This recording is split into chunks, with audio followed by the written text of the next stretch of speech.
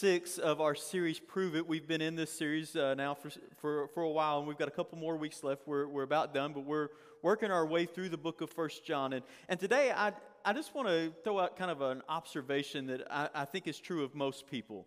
And that is that most of us never stop longing to be better people, do we? We always want to be a little bit better than we are. There's always some aspect of our personality that we wish we could change. A couple of weeks ago, maybe even a month ago now, I went into Barnes & Noble's, and going into a bookstore is one of my favorite things. I'm not a big avid reader, but I like the idea of reading, and I like books, and so I like to put books on my bookshelf, and it looks like I'm a lot smarter than I am. And so I always go in there and I'm just looking for kind of books that I can add to my bookshelf. But when you go into Barnes & Noble's, you don't even get into the store before you get to the self-help section. Like, you walk in the first set of doors, and in between the first set of doors and the second set of doors, they've got this display of all of these self-help books. And like I said, you're not even in the store yet. And I'm just kind of looking through it because those things interest me, because I think most of them are full of garbage. But anyway, and I just got to looking through some of the titles of them, and there were some really interesting titles. Like there was this one, The Personal Development for Dummies. And I felt a little offended by that one. I thought that's probably one that's on my level. I should probably read that one. And then there was Reinventing Yourself, Becoming a Life Change Artist. And that's one of those like buzzword type titles. Everybody wants to be a life coach and that kind of stuff now. And so you can be a life change artist. And this was probably my favorite. It was the most ominous. It said, Change or Die. I thought, there you go. That'll sell a book right there. Change or die. But you can go in the bookstore and you can find books that will help you get organized, that will help you improve your memory, that will make you more assertive, to stop procrastinating, to overcoming anger, to stop being late, even how to make people like you. If you're really committed to change, there is a 500-page volume that is called Building the Best You, a 2-year discovery journal. Like, wow, who's got that kind of time, right? If you don't have that kind of time, in which most of us don't, I don't think, you can pick up a much thinner volume that promises to change almost anything in 21 days. I thought that's more my speed. 21 days, let's go. And all of that sounds really simple, doesn't it, and promising. But then the question kind of looms, is that kind of change really possible? Is it really possible to become different than who you are, than who you've always been? Can an introvert become the life of the party all of a sudden? Can a procrastinator ever learn to work ahead? There's a psychologist that says really it's not possible. He says this. He says, you can train a poodle to bark, but it'll never be a German shepherd. That's true. So can we change who we are? I mean, deep down on the inside, can we change ourselves? And what I think is true for people in general, this desire to become a better person, it takes on a special meaning for those of us who follow Christ, who call ourselves Christians. Because we not only want to become better people, we want to become more like Christ. We don't want to become just better people, we want to become Christ-like people. So how does that happen? I mean, how do we become Christ-like? Think about this, especially if you've been a Christian for a long time. Think about this. You have certainly grown in your faith over the years, no doubt.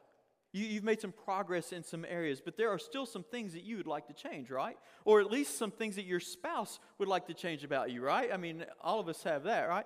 I mean, just let's do a little experiment. I'm not going to ask you to like say anything, but just show of hands. How many of you have been a Christian for a long time? Let's say 20 years or more. Show of hands. You've been a Christian 20 years or more. All right, now keep your hands up. If you've been a Christian for 20 years or more, and you still have something that you would like to change about yourself, that you would like to improve on as you follow Christ, keep your hand up. Yeah, like I didn't see any hands drop. I mean, the reality is that none of us have arrived. You can put your hands down. Thanks. None of us have arrived at that point. We're still not the Christ follower that we want to be. I mean, and sometimes, I get it, sometimes we're energized by the possibility that we can be something better, that we can be more like Christ. And maybe when we get something right, it really pumps us up and we're like, man, we are doing it this time. We're killing it. We're on the right track. But other times, I mean, when nothing's going right, this idea of trying to be more Christ-like, it seems like a burden. It seems like a pipe dream. And sometimes we secretly, we wonder if it's even too late to change. Maybe if it's even worth the effort. And I say secretly wonder that because we don't say those things out loud, right? Because we've been taught, because we've been Christians for 20 years or more, we've been taught that those are not the things you say out loud, at least around other people. We keep those thoughts to ourselves.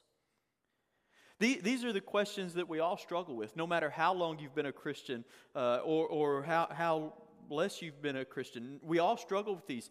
If you could change one thing about yourself, just think about that. Again, I'm not going to ask you to say it out loud. But if you could change one thing about yourself, what would it be? What would it be?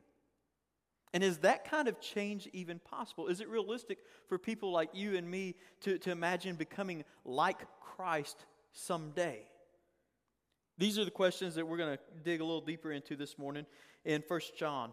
Last week we considered the doctrinal test of faith, and we discovered this deep, deep truth that Jesus Christ was fully God and He's fully man, and He's the only way to eternal life. We talked about how you can't have fully God without the fully human part, and you can't have the fully human without the fully God part, and that He is the only way to eternal life. And so we talked about that last week. That's the doctrinal test that we've talked about, these three tests that John writes his letter around: the doctrinal, the relational, and the ethical test. And this week we're going to jump back into that ethical dimension of our faith. And I hope that we discover a deep hope.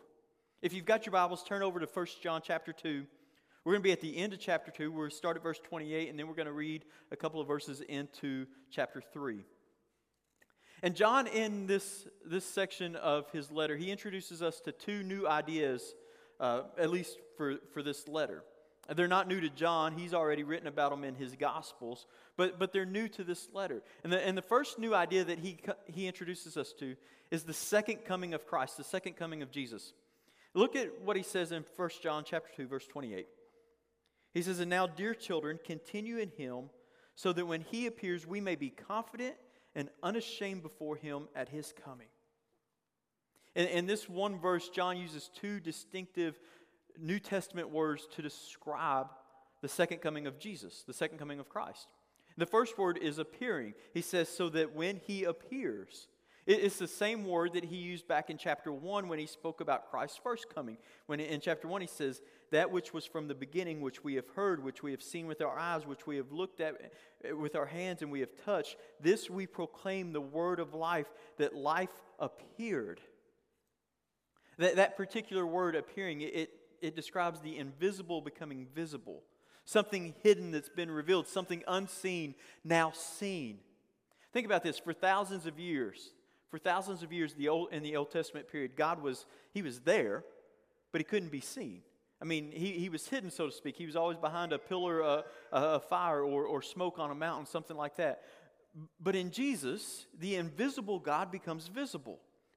He could be seen now. He could be heard. He could be touched. He could eat. I mean, there were all these things that you thought about God that you could never see, but now in Jesus, in the person, in the flesh, you were able to see all of these things. He was visible. And then just as all of God's followers got used to having God in the flesh with them, Jesus does something really remarkable. He disappears again. He ascends into heaven. And of course, He's still with His followers in His spirit, but again, He's invisible now. He's hidden. But someday, John says that He will be visible again. He will be revealed, and we'll see Him just as He is. The second word that John uses here in this passage is the word coming. He says, so that when He appears, we may be confident and unashamed at His coming. The word here is used to describe a king who's riding into one of his territories to be welcomed and honored by his subjects. Because remember, this is the ancient world that this was written in. And in the ancient world, there was no CNN or Fox News that just live streamed 24 hours news coverage of a king and what he was doing. There was no photographs to look at. There were no YouTube videos of the king's latest speech. Most people would live their entire lives without ever actually seeing the king. To put that in perspective, let's do another show of hands. How many of you in this room, or if you're watching online, you can, this is you can type it in the chat. How many of you have, just by show of hands, have actually seen a president of the United States while he was the president of the United States. That not like you saw him on the news or anything, but like you were in the same vicinity, you saw them in person. Anybody? A couple of you? A couple. Not very many, though. Not nearly as many as hands that were raised a few minutes ago. I've seen one in nearly 40 years. I've seen one. I was standing on a sidewalk in Washington, D.C., and Bill Clinton was the president, and his motorcade went by. And we saw him, he had the window down, and he was waving to people in the second limo. That's as close as I've ever been to a living president. Most of us will not ever see in person the President of the United States. And so, to put that in perspective, when a king in the ancient world came to visit one of his cities, it was a big deal. It was a spectacular event. People would line the streets, and there was just this energy and a buzz about them. You know, they'd be like, "Hey, that's him," or "That's him." You know, that's his camel, or "That's his donkey." You know, we look for the limo, but they were looking for the camels, and they would oftentimes go out and meet the king and his entourage and welcome them into the city. They would go out, you know, for miles before they actually got there, and then bring them into the city, which is kind of interesting to me. It raises an interesting possibility about the so-called rapture of the church. When Paul, the Apostle Paul, he describes the church being caught up to meet the Lord in the air, is he describing the rapture of the church to heaven? Or is he describing the church going to meet Christ to accompany him on his triumphant return to earth? This is something to think about. It doesn't matter. But in any event, in this letter, John wants his readers to have no doubt that Jesus, who was brutalized and humiliated on the cross, who was eventually killed on the cross, and who was raised to life and then vanished earth again amid all kinds of rumors and speculation. And he wants his readers to be absolutely positive that one day he's going to return in power and in glory for all the world to see. His readers need to know that. Because remember, this is a group of people who were 2 or 3 generations removed from the historical Jesus. It had been 50 plus years since Jesus had walked the earth. They had never seen him. And they needed to know that one day he would come again and be seen and heard and experienced. And we need to know that as well, because we are 50 plus generations removed. And we're 2,000 years removed from the historical Jesus. And I know it's hard to believe sometimes that God really walked on the earth and in the person of his Son. And it's harder still to believe sometimes that he's going to come again to be seen and to be heard and be experienced by all people everywhere. But John wants us to be absolutely sure of this, that this will happen, that one day Jesus is coming again. What strikes me about about John's description of Jesus' second coming, though, is how positive and how inspiring he is. He wants us to look forward to that day. He uses words like confident and unashamed. In chapter 3, verse 3, he describes it as our hope. I don't know about you, but that's a very different idea of how I think most people in the church view the second coming of Christ, especially if you grew up in the church and were I'm not a fire and brimstone type preacher, but if you went to a church where they had one of those, you probably have a very different view about the second coming of Christ. Because the second coming of Christ, for I think a lot of people in the church today, is a source of fear, not hope. PBS did a program one time called Religion in America, and they showed video footage of Billy Graham's crusades back in the 50s and 60s. And I was struck by how central the theme and doctrine of the second coming of Christ was to his message, and by the urgency in which he brought that message. And, he would wag his finger at the crowd, and he would warn them that they better be ready for the return of Christ, because he could come back at any moment. He would say, "Are you ready to meet Christ?" And he would say it with a fire and a passion and an intensity in his eyes. I've heard sermons over my life, and I'm sure you have too, from preachers on the book of Revelation, and they've got these scary looking charts and even scarier words like tribulation and Armageddon and phrases like the mark of the beast. And when I was in middle school, we would sing a song at camp, and I think it was a DC Talk song, but the lyrics to it were this. It said, "Children died." Well, that's a great opening lyric, isn't it? "Children died, the days grew cold. A piece of bread could buy a bag of gold. I wish we'd all been ready. 2 men walking up a hill. One disappears, and one's left standing still. I wish we'd all been ready." Then it says, "There's no time to change your mind. The sun has come, and you've been left behind." Where you get a bunch of middle school kids around a bonfire and get somebody that has some intensity in their preaching and just, warning them that, Jesus is coming back, and if they're not ready, they're all going to go to hell. They're all ready to come to Jesus at that moment. Well-intentioned youth ministers and ministers have used the second coming to scare Christians into godly living. What if Christ comes back and catches you doing something you're not supposed to be doing? Joe Dirt's mama would ask him, is that what you want to be doing when the Lord comes back? If you've never seen Joe Dirt, you need to watch Joe Dirt. You'll get it. But he would, that's kind of the idea that most people have of the second coming.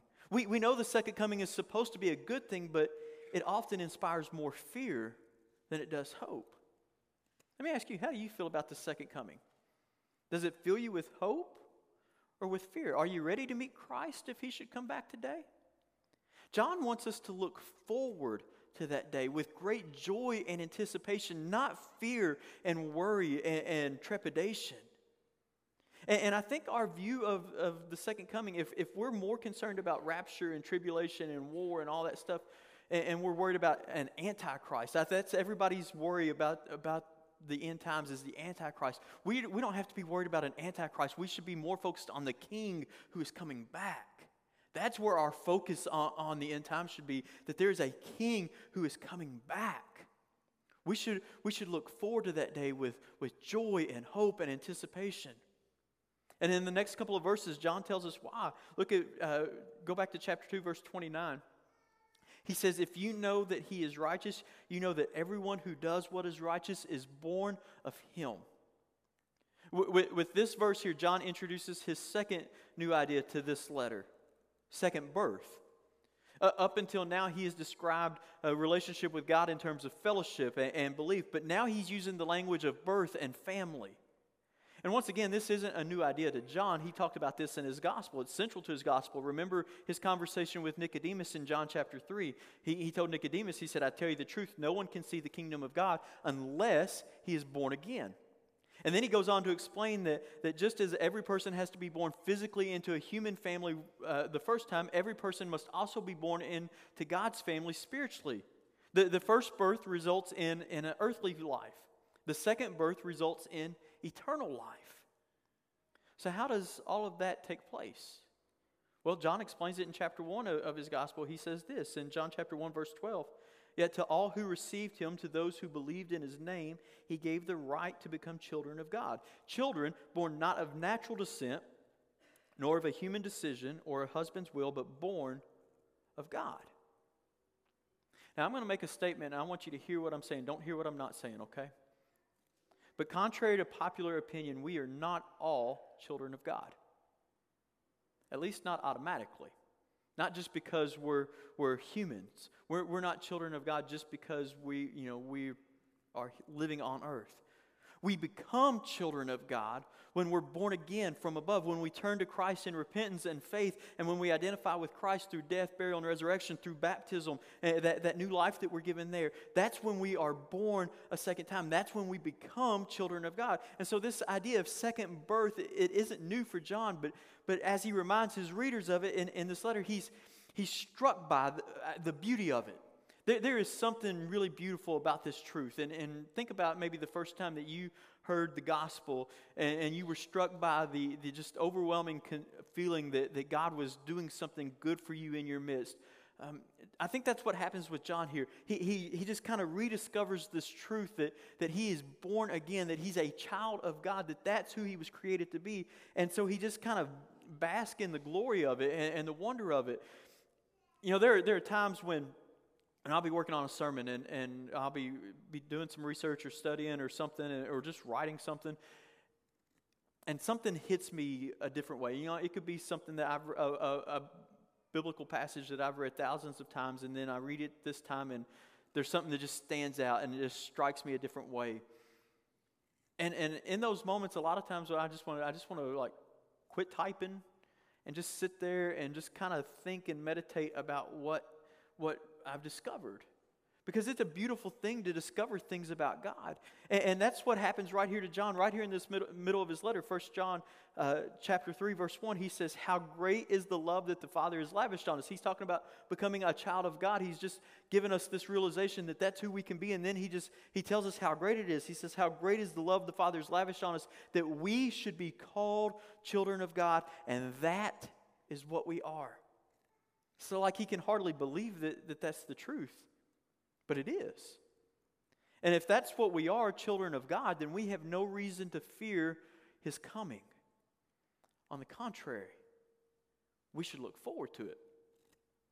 You ever see those, I'm sure you have, the YouTube videos of military members returning home, and they have those reunion videos.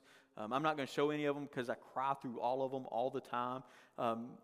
And I don't feel like I'm alone in that, but again, I don't want to stand up here and just boo-hoo all over the stage this morning. So we're not going to show any, but that's kind of the idea that I want you to have of this. That, you know, these military families that come home and the families are standing on the tarmac. They're just waiting for their husband or their wife, their mother, their father to get off that troop transport and to walk out on that tarmac so that they can run to them and hug them and just squeeze them and embrace them for as long as they want, right? To be able to hug and embrace them and just to have that realization that you are home, that you have come back, you made it back. And you ever notice in those videos, if you watch them long enough, if they shoot them long enough, what happens after the embrace? Like after the wife and the kids have run and hugged their husband and dad, what happens after a few moments of that? They all, almost without fail, they just kind of lean back and they look at this person that's come back. They just want to take it in and look at them and see their smile and see their eyes and just be so grateful that they've returned. In the same way, if we're children of God, we look forward to Christ's return. We don't have to worry about being left behind. We don't have to run for cover. We'll welcome him. We'll behold him. We'll want to embrace him and just kind of step back and look and see the beauty and the fullness and the glory of God if we are children of God. But notice I said if. If you're a child of God. And that's a big if. Billy Graham was right about that. If you've never been born of God, then that second coming of Christ, it is a scary proposition. Your first step to becoming a better person, the person you long to be, is to invite Christ to be your Savior, to give your life over to him. But as John is writing this, though, an even more wonderful thought comes to his mind. Under the inspiration of the Holy Spirit, he says this: when Christ returns, we'll not only see him, which will be great. It's going to be great to see Christ, but he said we'll not only see him, we'll be like him. Look at what he says in verse 2. He says, dear friends, now we are children of God, and what we will be has not yet been made known. So we don't know exactly what that's going to look like yet, what we're trying to be yet. But we know that when he appears, when he comes back, we shall be like him, for we shall see him just as he is. You see, when you're somebody's child, you belong to them. You resemble them. You can't help it. You carry their DNA. You carry their genetics. Even adoptive children, they start to pick up on the personalities and the habits and the traits of their adoptive parents. So it's not even just a biological thing. When you're with somebody, when you become somebody's child, you start to become like them. I ran across just a fascinating story from the late 60s, early 70s about a pair of identical twins who were separated at birth, and they were adopted by different families. They lived about 40 miles apart. They didn't know the other person ever existed. And at age 39, they met each other for the very first time. And as they met, they discovered just some incredible similarities between them. Both of them had been named James by their adoptive parents. In school, both men liked math and hated spelling. Both of them were married twice, first to women named Linda, and then second time to women named Betty. Both of them had sons that they had named James Allen. Both of them owned dogs named Toy. Both of them were chain smokers, Salem's. Both had high blood pressure. Both drove Chevys. Both worked in law enforcement, and both vacationed on the same beach in Florida. Now, I don't know how to explain all of that. other than just to say that it illustrates the power of family likeness. It gets passed from one generation to the next. And so when we've been born of God, we have the life of God within us. We will be like Him. But it's not just DNA that gets passed along. It's the values and the habits and the passions of that family that get passed along too. I mean, if your last name is Manning, you probably throw a football. If your last name is Kennedy, you probably know something about politics. If your last name is Clooney, you're probably involved in some sort of show business. And if your name is Christian, you're destined to be like Christ. It's in the genes. It's who you are. Look back at verse 29. He says, if you know that He is righteous, you know that everyone who does what is right has been born of Him. John uses this language of begetting, of parents imparting life to a child. But likeness, the family traits, if we've been born of God, we have the righteous gene. We inherited this propensity, this capacity for doing good and for doing the right thing. If you are a child of God, and look, this is not exclusive to children of God, but it's important and valuable to children of God. If you are a child of God, you have the capacity and the ability to do good. Unfortunately, we still have that old nature with us too. The sinful nature that we inherited from Adam and Eve. And I get it, it's a struggle sometimes to live by the new nature rather than the old one. But the fact remains that we are now God's children. We have His life, His nature at work within us. So becoming like Christ isn't just a possibility. It's even better than that. It's a promise. I mean, this idea that we want to become like Christ, that's what we're striving to be. But it's not just a possibility. It's a promise. It's what we've been promised by God. Look again at verse 2. He says, but we know that when He appears, we shall be like Him. For we shall see Him as He is. Right now in this life, we struggle to be like Christ. That's partly because we deal with the sinful nature. But it's also because we see Him through a dark glass, to use Paul's language. We don't always see clearly what Jesus would say or do in a given situation. We can't always hear Him over the noise of our world or the promptings of our temptations and the sinful nature that we have. Sometimes we lose sight of Jesus completely. But someday we will see Him face to face in all of His glory. And then, in that moment, we will be like Him. We will be like Him. We will become the people that we long to be, the people that we were born to be when we were born of God, and that should give us hope. I mean, look at verse 3, chapter 3, verse 3. He says, everyone who has this hope in Him purifies himself just as He is pure. Notice what John is saying here. He's saying the hope of Christ doesn't just encourage us to hang in there. It actually changes us. It shapes us into who we are to become. It molds us to the people that God has created us to be. Let me illustrate what I mean by that, by this. You know, Queen Elizabeth just died. There's been a lot of written about her in the last couple of weeks, and because of her death, there's also been a lot written and talked about the line of succession.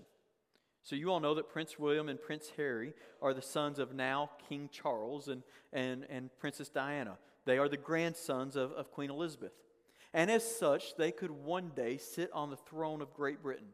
From the day they were born, that possibility, that destiny has shaped them. Every aspect of their life, their schooling, their friendships, their families, their life, their hobbies, their military service have all been shaped by the possibility of being king someday. You see, when you call somebody a prince, you're not just describing who they are today, you're also describing who they could be someday. And in the same way, when the Bible calls you and me a child of God, it's not just a declaration of who you are right now, but of who you are becoming and of who you will be one day. That knowledge, that destiny, it purifies us. John says it shapes us. It compels us to live every day of our lives in anticipation of that day that we will be like Him. I mean, I don't know that it gets much better than that. That there's this promise of a future day that we will be like Christ. I want to be like Christ right now, but I don't get it right enough. I mess up way too often, and I know that's probably not what you want to hear your preacher say, right? But I screw up way too often to be like Christ. But there's a day coming.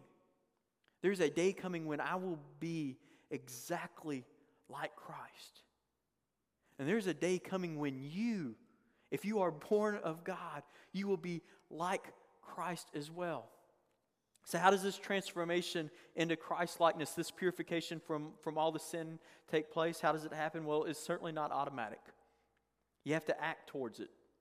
But I'll tell you this, it's not just a matter of gritting your teeth and bearing down and just trying harder. It's not just that either. It's really just a matter of spending as much time with Christ as possible. I mean, that's how it works in families, right? Kids become like their parents by hanging around them, by spending the day in and day out with them, by watching them do life together. You know, the Manning boys, Eli and Peyton, they were born with some good DNA, but they learned the game of football by hanging around their Hall of Fame dad, by playing catch in the backyard, by watching games together, by hanging around the sidelines until one day they became what they were born and bred to be, NFL quarterbacks. In the same way, the best way to become like Christ is to spend time with Him. Spiritual formation isn't a matter of trying harder. It's a matter of getting closer. I think that's important, so let me say that again. Spiritual formation isn't a matter of just trying harder. It's not just a matter of gritting your teeth and saying, I'm going to do better, I'm going to be better, I'm going to do all of this. It's not just a matter of that. It's a matter of getting closer. It's a matter of relating to Christ as much as possible. It's about spending time with Him in the morning, at the end of the day, talking to Him as you make your way through your day, worshiping Him each Sunday, hanging out with His people, joining Him in His work around the world, because the more that we're with Him, the more we will be like Him. So what's that mean for us? It means there's hope. It means that it's never too late to change, to grow.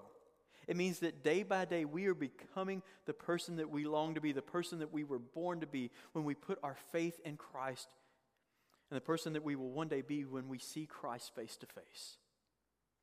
Whether you've got many years or just a few years left, whether it happens by death or it happens at Christ's return, you will one day be fully conformed to the image of God's Son.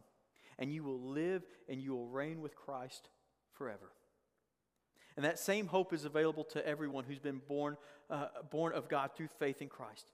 And it's a deep hope that can carry us through our entire lives, through dry times and difficult seasons and disappointments with ourselves and with each other. It's a hope that sustains our struggle with sin and the fallenness of this world. That life, that hope, it can be yours if you've been born again through faith in Christ. Remember, you can teach a poodle to bark, but he'll never be a German Shepherd. You can teach yourself to be good. You can buy every self-improvement book on the shelf. You can grit your teeth and try harder, but the only way for a person that lives in this fallen world to become a child of God, to be born, is to be born of God through faith in Christ. And once that happens, then becoming a better person is just more about being like Christ. It's about spending more time with Him, spending as much time as possible with Him, and looking forward to the day of His return. Back in high school, I had a teacher named Mr. Garrett.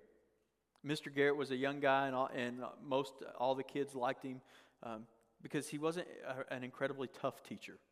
In fact, Mr. Garrett taught sociology, and he would tell everybody in his class, he didn't do it in all of his classes, but in the sociology class, he told everybody on the very first day of class that everybody in this class will get a B or better.